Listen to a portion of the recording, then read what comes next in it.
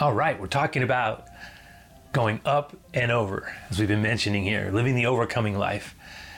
This is a great series for us because of where we're at right now, what we're all experiencing together. I have no doubt in my mind that many of us are experiencing a tremendous amount of pressure, and it's a challenge for some of us to trust God. And we're all making this journey together. And the way that I want to go at it today is to pick back up with, we've been mentioning this, but we want to pick back up with the study in the life of Joseph. Joseph, this extraordinary man, a figure of the Older Testament, whose story takes up a significant chunk of the book of Genesis.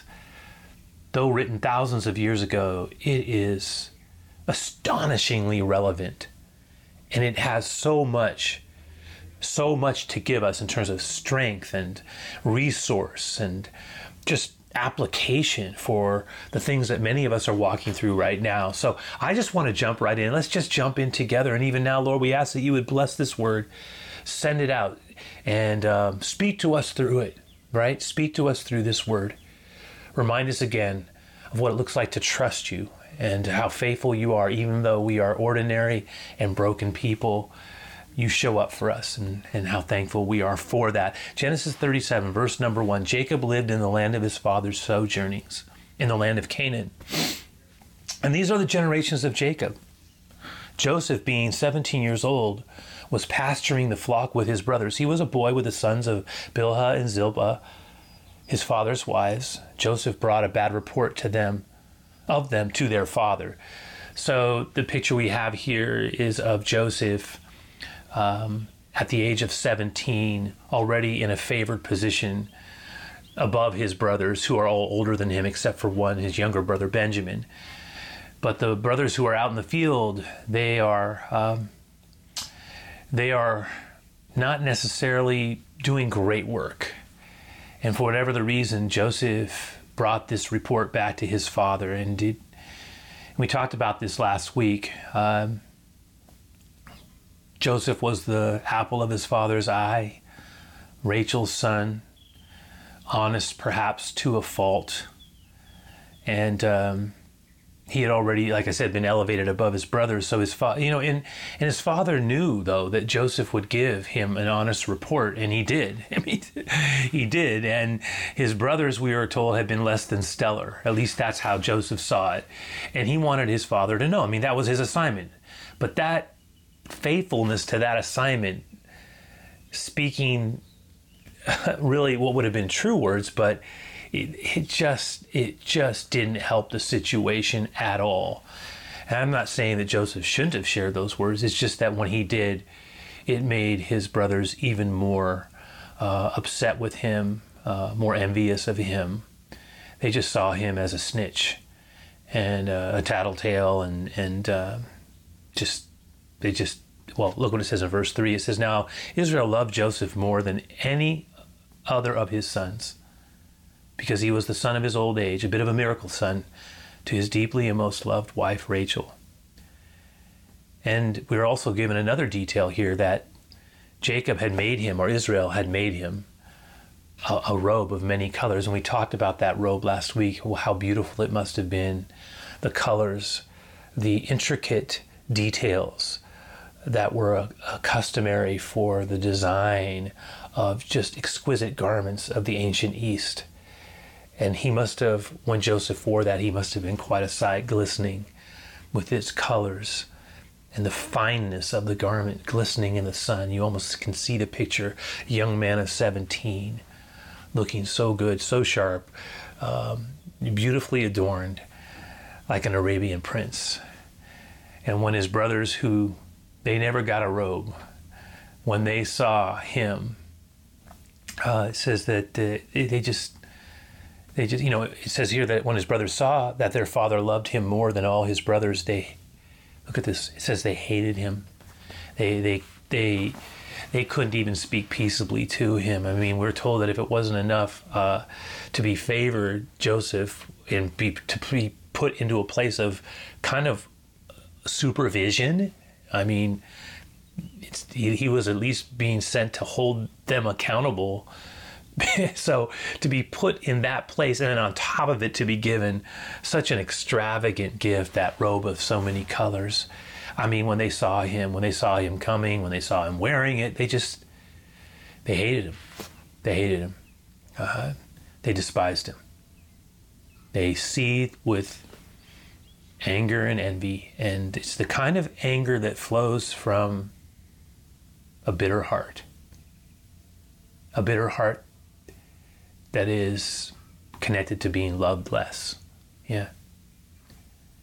And if that wasn't enough, we're given another bit of information about an incident that caught not just the brothers, but even Jacob by surprise. And so we'll just pick back up with the narrative. Look at verse 5. It says, one night, so on top of everything else, one night, Joseph had a dream. And when he told his brothers about it, they hated him more than ever, we're told. Here was his dream. He says, listen to this dream, he said. Now, Joseph, I don't know if he's quite mature enough to know how he's coming across. Listen to this dream I had. You know, well, tell us your dream. Well, we were all out, and he evidently, well, you'll see it. We were all out in the field, tying up bundles of grain. And then suddenly, and imagine a stalks of grain tied at the middle, the bottom larger than the top. So you got this grain being tied together. And it says that suddenly my bundle, in this dream I had, stood up, and your bundles all gathered around and bowed down before mine. And I mean, I don't know if, even if you have a dream, I'm not sure it's wise to share a dream when it's like that. His brothers responded, so, you know, they kind of put some things together, and they said, so you think you will be our king, do you? This verse 8, do you actually think that you will reign over us? And they hated him all the more because of his dreams and the way he talked about them. And soon Joseph, he had another dream. And again, he told his brothers about it. You guys aren't going to believe it. I had another dream. Listen to me. I had another dream. The sun, the moon, and the 11 stars. I don't know what to make of it. Maybe you guys do. But they all bowed low before me. And it says this time, and I love the way the Bible is just lays things out there. This time he told the dream to his father as well as to his brothers. Right, the first one he didn't really share with his dad, but the second one he did, but his father, who kind of was also reading through some of the meaning of what was being implied, it says his father scolded him. What kind of a dream is that? He says, will your mother, the sun and the moon, will your mother and I and your brothers, the 11 stars, actually come and bow down to the ground before you? Bow down to the ground before you? Come on. It says it bothered Jacob to hear it. It sounded proud. It sounded arrogant. It sounded presumptuous. And yet, it says that while his brothers were jealous of Joseph, it says that Jacob, his father, wondered at the dreams, what they meant, which shows a kind of wisdom that came along with Jacob's age and also his past experiences with God. For the brothers, it was just one more in a long line of proud and self-centered oversteps, right? That by the boy prince who, with his prize robe that glittered in the sun, it just was par for the course, right? Did his insolence know no bounds? To exalt himself in his silly dream above them was less than surprising, but then to suggest that even the patriarch of the clan and his mother would bow was, well, how can you put it? It was just, it was the height of audacity. Yes, it was. And I mean, they were just, stunned. I imagine them talking amongst themselves. He has no shame. He has no shame. Others would say, I imagine one of the other brothers saying, he's just a spoiled brat. He makes me sick. The way he prances around with that robe. I hate him. All right? Did you hear what he said about Father? Did you hear what he said about Father? And you saw it. Even Father was taken aback by it. You know it's true. He was. You saw it. I wish he was dead. I tell you that right now. And so the seeds were planted and the water boils. And even Jacob was, like I said, even though Jacob was initially taken back, one of the things that's fascinating to see here is that once Jacob calmed down from his initial reaction to what Joseph was saying and implied in those dreams of his, it seems that Jacob actually, once he calmed down, had time to reflect and wonder a bit and think and reflect that it did strike him. It says that Jacob actually considered what had happened in a different way than the brothers did and his sons did. Why? I think at least in part because Jacob was also a man of dreams, wasn't he?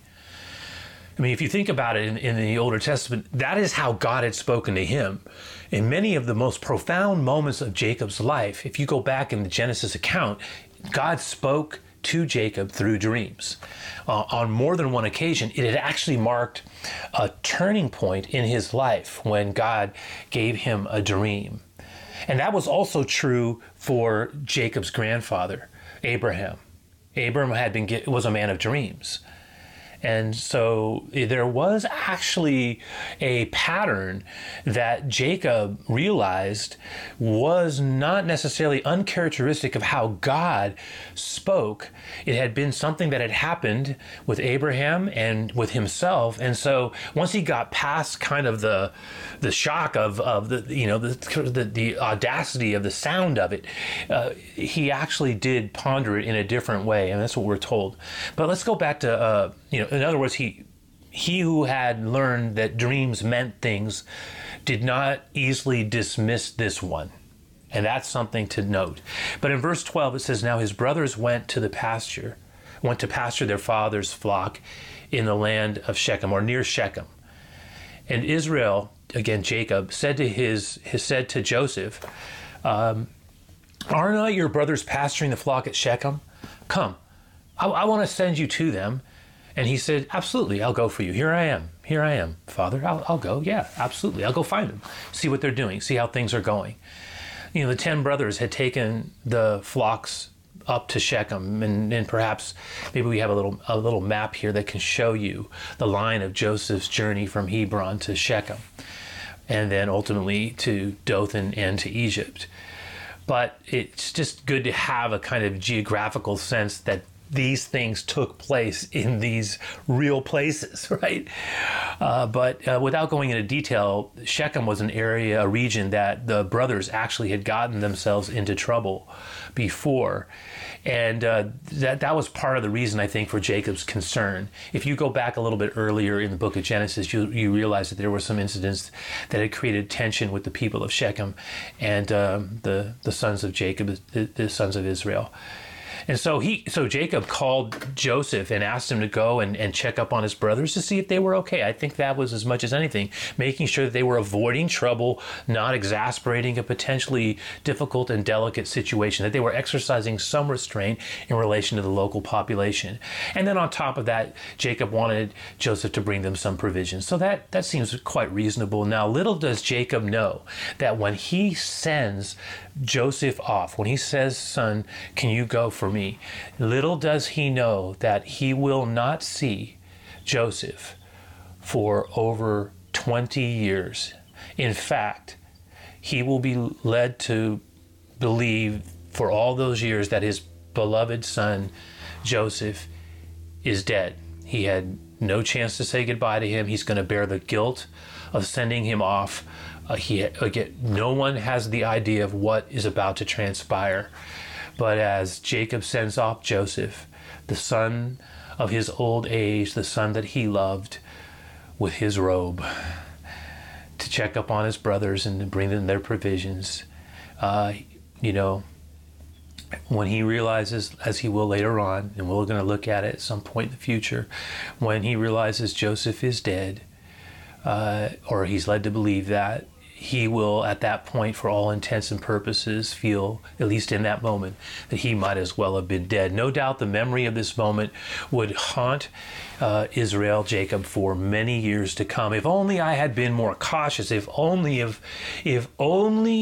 oh God, why did I send him out at this moment? You know, in life, I'm reminded again, and something we can take note of, that there are some things we cannot prepare for or control. I mean, even the most meticulous and cautious among us, you know, we live we're experiencing this right now. You know it and I know it, but we live in a fractured, broken, and fragile world where even predictable things cannot be counted upon. It's something that requires us to walk with humility and to be highly adaptive people. You know, remember, I talk a lot about our need to be people who are resilient and capable of being nimble. We need to be a people who build our lives on the foundation of Christ, because storms happen, as Jesus taught us, that the storms of life will hit us. And we are seeing this right now as a present reality. But when the storms of life hit us, and again, remember, it's not a question of if we will experience them. It's only a question of the force. You know, I was, years ago, I remember watching this film. It actually was a film that was highly acclaimed at the time. It was a film called Ordinary People. It was based on a book as well. But at its center was a perfectionist mother who meticulously controlled her very well-ordered world. It was a world that consisted at its center of, was her clan, her husband and her 2 sons. Until, interestingly enough, in the account, in the film, a drowning accident takes her favored son. And when he drowns, her dreams drown with him. And it just crushed her world. It blew her relational cosmos to smithereens, if you will. The tragic event of her favorite son's death became a catalyst of disintegration. One writer put it, he drowned and her power to love drowned with it. That's quite a phrase. He drowned and her power to love drowned with it. That's what can happen. And the other son, the survivor, he ends up struggling with the guilt for being alive when the brightest and the best of the family was dead.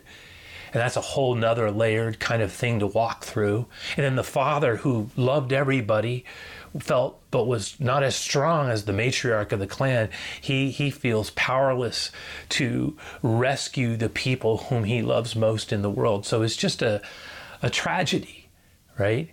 They were, and this is the reason we call it, is called Ordinary People. They were, after all, ordinary, broken people, unable to cope with the fragility and the pain of their humanity and the tragedy that befell them. And they didn't, and this is a critical piece here, they didn't have the Lord in their lives.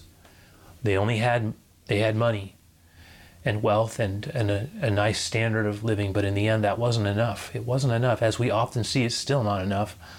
Sometimes the people who acquire the most fame and glory are the most miserable. It's not a guarantee at all.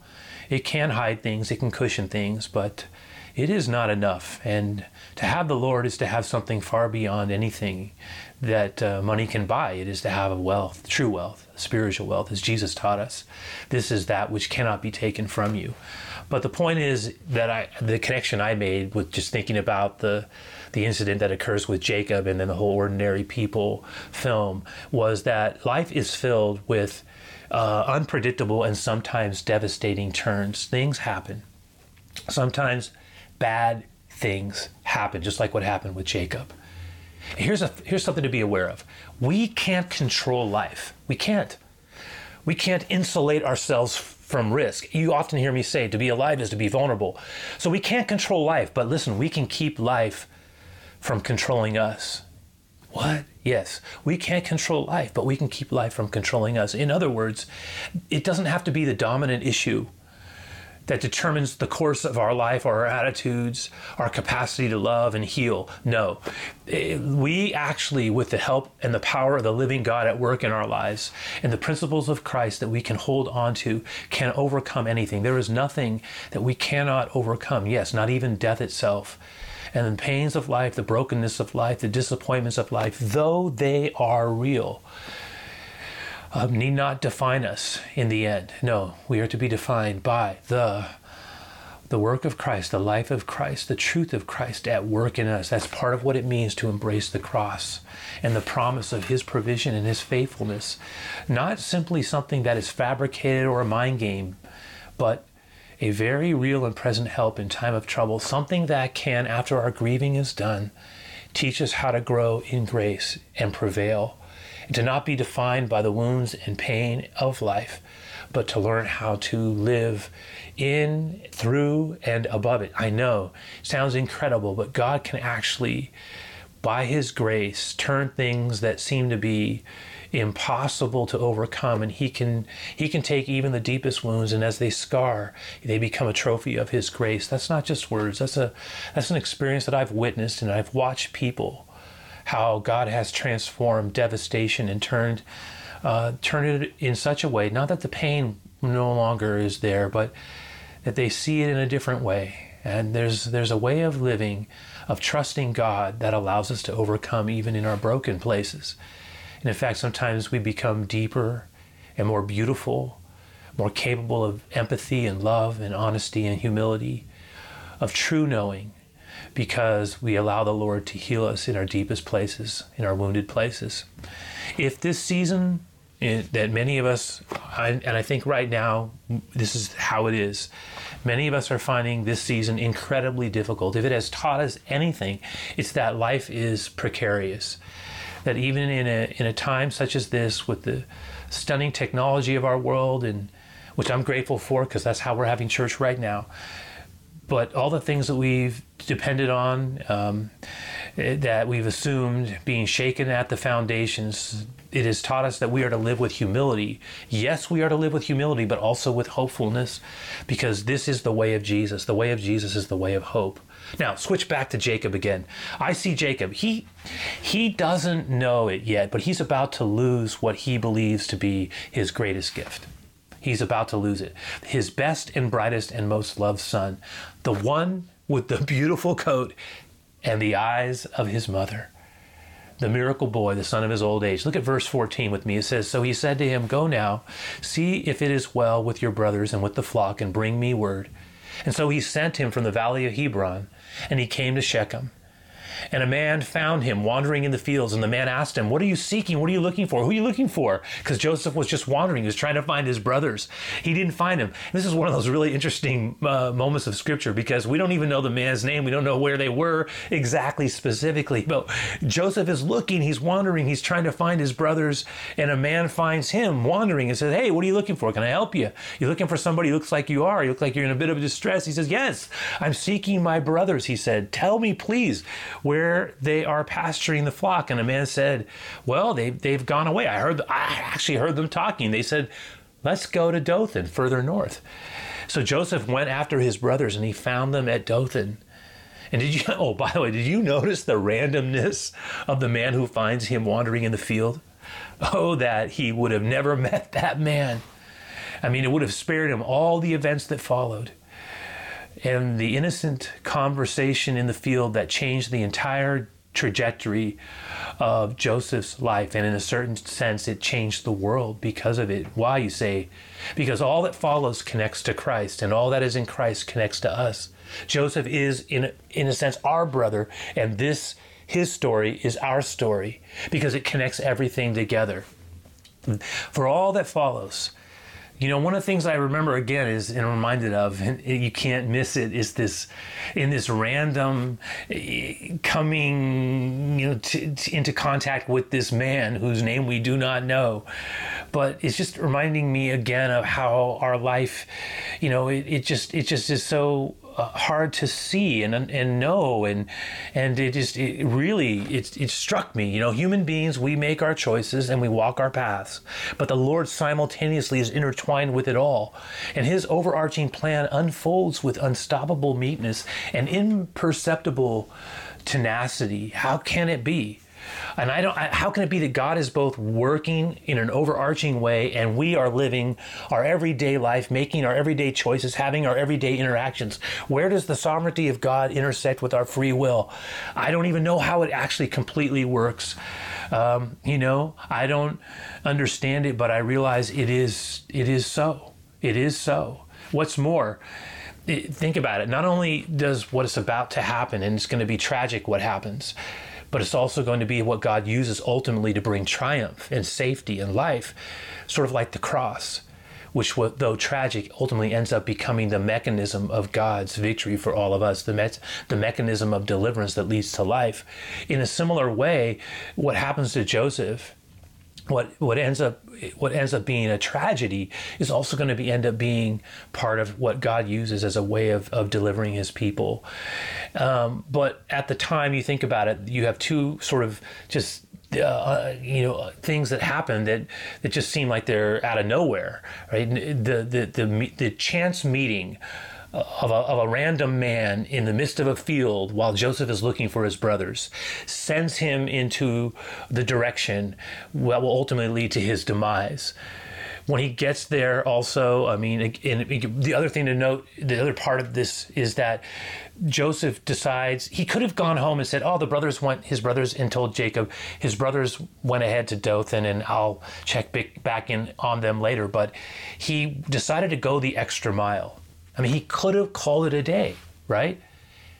But he could have called it a day and gone home and reported that that they had moved on and they were pastoring in a different location. But Joseph's nature is part of what's going to show up in his life in the days ahead. His nature was not half-hearted. And I think that's part of the reason Jacob trusted him. But as it's going to be revealed in the years ahead, he had an excellence to him, a way of not simply being passive, but he went the extra mile. But in this way, his virtue created the vulnerability that was about to be exploited. Look what it says. It says that they saw him from afar, and before he came near to them, they conspired against him to kill him. And they said to one another, look at this, when they see him coming, "Here comes the dreamer." And then they started talking. I don't know what had got them going, but it says, "Come now, let us kill him and throw him into one of these pits. And then we will say that a fierce animal devoured him, and we will see what will become of his dreams." They're still thinking about his dreams. It's still the talk of the conversation. Their hatred is overflowing. And then to see him coming along with his beautiful robe, they just want him dead. And they are planning to kill him. The resentment of his brothers, though understandable, actually still shocks us. When all is said and done, they too will need to experience, listen to me, healing. All of us at the core of our being are ordinary, as we mentioned, sin-impacted, broken people in need of the Savior's healing touch. That's the truth. And sometimes we see it when our world falls apart. And sometimes we see it when the world around us falls apart. Sometimes we see it when we injure and hurt and damage, which we're all capable of doing, people we love. Sometimes we see it in the wound at the hand of someone who should have loved us better. Sometimes we see it when our anxiety begins to overwhelm us and we feel it in our bodies and our fears take over in those places as well. In every case, it's so important to remember He is there. He is with us. The Good Shepherd, the Healer is with us. The Lord is my shepherd, and I shall not want. He walks with me. He does. Even through the valley of the shadow of death, He walks with us. So let's stay close to the shepherd. That's the one thing. I want to leave you with this thought. I want to leave us with this thought. I think that the difficulty of this time, and hear me out, just hear me out. I really believe that the difficulty of this time is either going to drive us closer to the Lord or cause us to drift away. It's either going to drive us closer or cause us to drift. The solution is to decide to stay close, to decide to trust the Lord at a time like this. Yes, it is. And what is it to trust but to lean in to Jesus, right? It's just to lean into the Lord. And I would say that leaning into the Lord, trusting the Lord at a time like the time we find ourselves in, and again, I just want to make this journey with all of us together. I know it's not great for some of us, or we're really having a hard time. I get it. And even if we're not having a hard time, I know we know people who are. And that makes total sense to me, because it just seems like we're starting and stopping, and there's just so much uncertainty, and there's fear, and it's hard to, and we miss human touch and engagement, and I get it. And so I'm very much concerned and attuned to the fact, even inside of me, that if I'm not careful, I'll drift away. I'll drift into dangerous places. I'll drift into a bad place in my heart. Right? And instead of drifting, we need to draw near to the Lord.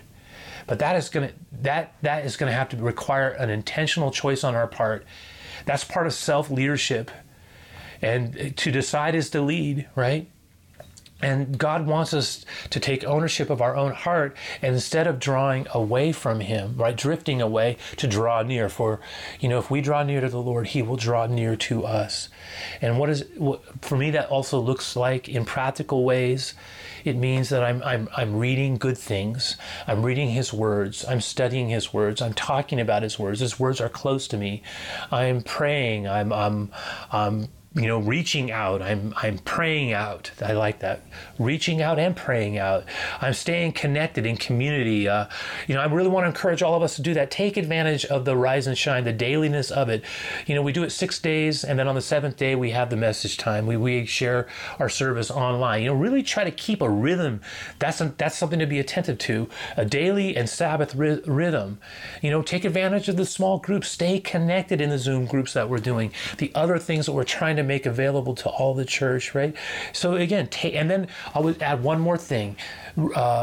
Take the initiative to be empathetic, to be a blesser. We can't bless in ways that we're accustomed to. So find ways to be creative. Because one of the things, if we have too much time just focused on ourselves, and we're not engaging others, which is difficult to do at this time, then what happens is we can very easily begin to just start owning and getting ourselves just sort of bound up. And the Lord wants us to be free, to stay involved with Him. And one of the ways we can be free is to serve and love the other. And the more focused we are in the way of Jesus, the better we will be, right? The healthier we will be.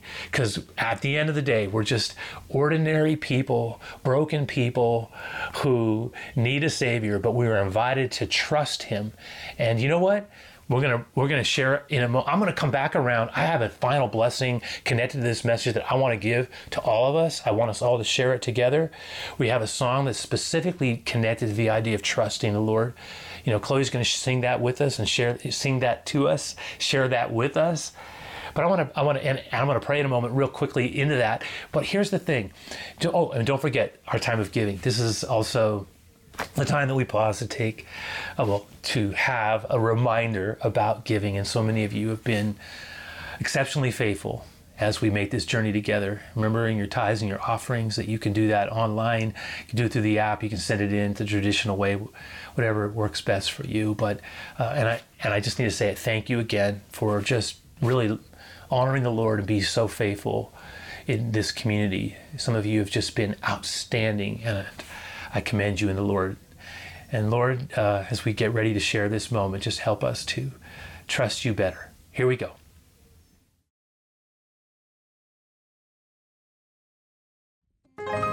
Letting go of every single dream, I lay each one down at your feet. Every moment of my wandering never changes why you see.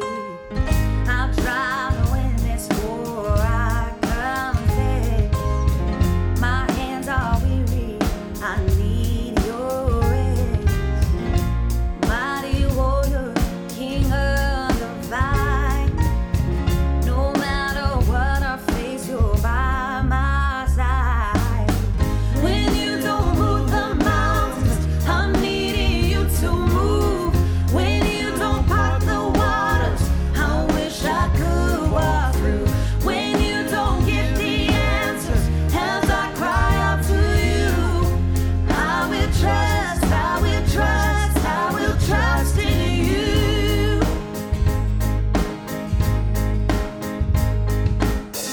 Truth is, you know what tomorrow brings. There's not a day ahead you have not seen. So in all things, be my life and bread. I want what you want, Lord, and nothing less. When you don't move the mountains, I'm needing you to move. When you don't part the waters, I wish I could walk through. When you don't get the answers, as I cry out to you, I will trust, I will trust, I will trust in you. I will trust in you.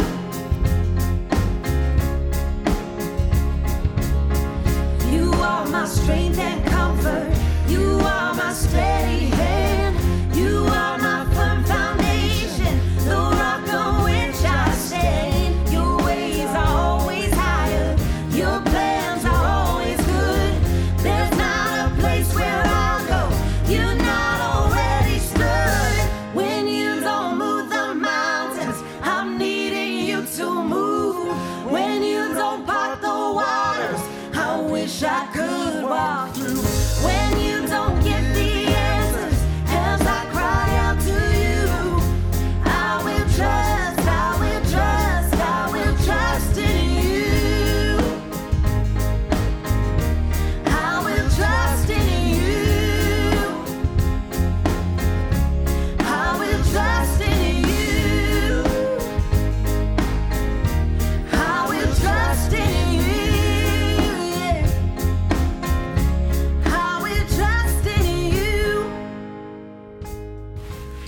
So as we've been sharing, life is fragile, it's unpredictable, but you know what? The Lord is with us. He really is. What are we supposed to do? We're supposed to live in fear. We're supposed to never send Joseph out. Watch out for the man in the field because you never know. What's going to happen. We can't live like that. We cannot live like that. Be anxious for nothing. You know what? Fear suffocates love, but perfect love casts out fear.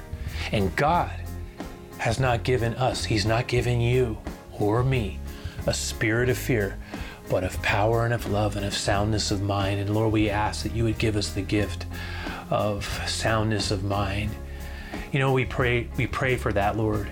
We ask for that, Lord. I ask for that for each of us, that we would choose to live by your grace a life of trust that's built on the things that you taught us, built on the foundation, true and sure, right? And that we would in turn just cultivate more of a life. Lord, help us to do this, to cultivate more of a life of gratitude and intentional optimism, because we have you at work in our lives. So of whom shall I be afraid? Come on. May the Lord bless you and keep you. May his face shine upon you. May you sow, water, and reap good things, plant good things, take care of the garden of your soul. You are greatly loved. Why? Because I know a few things, and one of them is this: he's so good, he's so God, and he wants us to sow good and sow God. So till I see you again, keep praying. Let's keep praying for one another. Blessings on you in Jesus' name.